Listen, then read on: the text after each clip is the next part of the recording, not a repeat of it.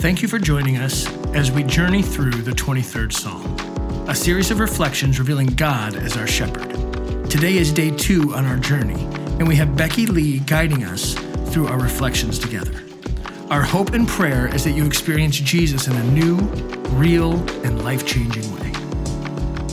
Day 2, the Lord is my. Psalm 23, verse 1a. David begins his poem by writing, "The Lord is my." The word my or mine most often denotes possession. I can give you a ride in my car. It's raining and I forgot to bring my umbrella. It can also communicate selfishness, as when a toddler disrupts the peace with an ear-splitting declaration of mine in a battle to possess the favorite toy. There's another use of the word my which conveys not so much ownership or possession, and certainly not selfishness, but rather connectedness, joy, and even tenderness. This is my oldest daughter. I am so excited for you to meet my grandpa. Here is my new puppy. All of these use the word my in a way that shows a meaningful and personal attachment. In our current culture, the words God and my are frequently put together as an expression of surprise, delight, or anger. 3 words, now reduced to 3 letters, can be seen in endless social posts and text messages. OMG.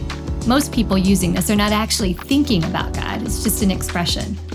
Many years ago, my grandmother used another shortened version, oh my.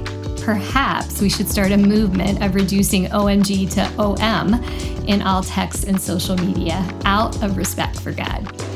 But back to David. The Lord is my, he writes. David may be a king, but next to the Lord, he's pretty small, as we all are. Small enough to be unnoticed and inconsequential to God. But that is not the case. Right out of the gate, we should stop at this 2-letter word which David applies to God and sit in wonder. In this tiny word, we get a hint of where David is going in this psalm. Not the way of religion, not the way of abstract ideas and theology. This is personal. The Lord is my. David is saying, I know him and I am known. If I were to ask you to name 10 celebrities or famous athletes, artists, or politicians, you could rattle off 10 in 10 seconds. You know them, or rather, you know about them. You could describe what they look like and what they have done that has made them famous. If you're a real fan, you could probably share a lot of obscure information about them and bore us in the process. Now, if you handed the list to me and I could track them down and have a conversation with them, how many of them would know who you are when I mention your name? What could they tell me about you?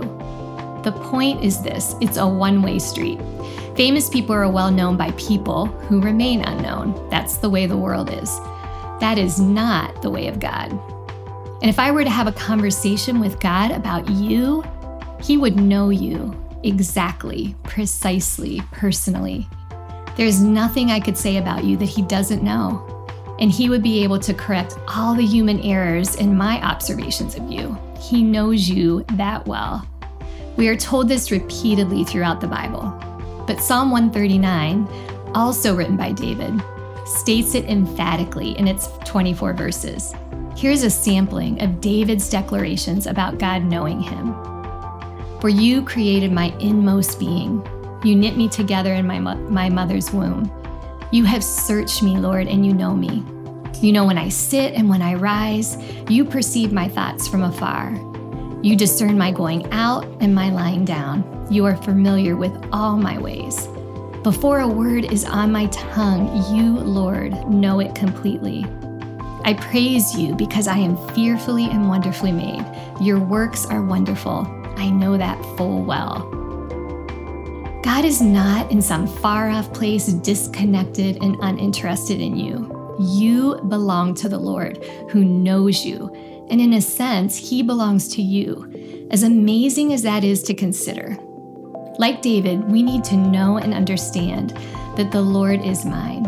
I think nothing would delight God more than if we could say, know, and feel that this is the nature of our relationship with him. Does God really see, know, and love you? Do you believe this? Do you know this to be true in your everyday experience as you move and breathe? And then do you believe and understand that he wants you to know him? To know him so intimately that when speaking of him, as David does in Psalm 23, you would be comfortable to address him with the word my. The Lord is my. David spent many years tending sheep in the wilderness. That is where his relationship with God took root, where God went from the abstract to the real, where God became known to him. What are you doing, or what can you begin to do to grow in knowing God? Not just information about him, but to know him so that he becomes yours. God longs for this for you more than anything else. So before you move into your day, take some time to meditate on these words spoken by God to the prophet Isaiah from Isaiah chapter 43, verse 1. Put your name in the sentences because they are as true of you today as they were for Isaiah. Fear not, for I have redeemed you. I have called you by name. You are mine. Thanks so much for listening. We hope you have experienced Jesus in a new, real, and life-changing way.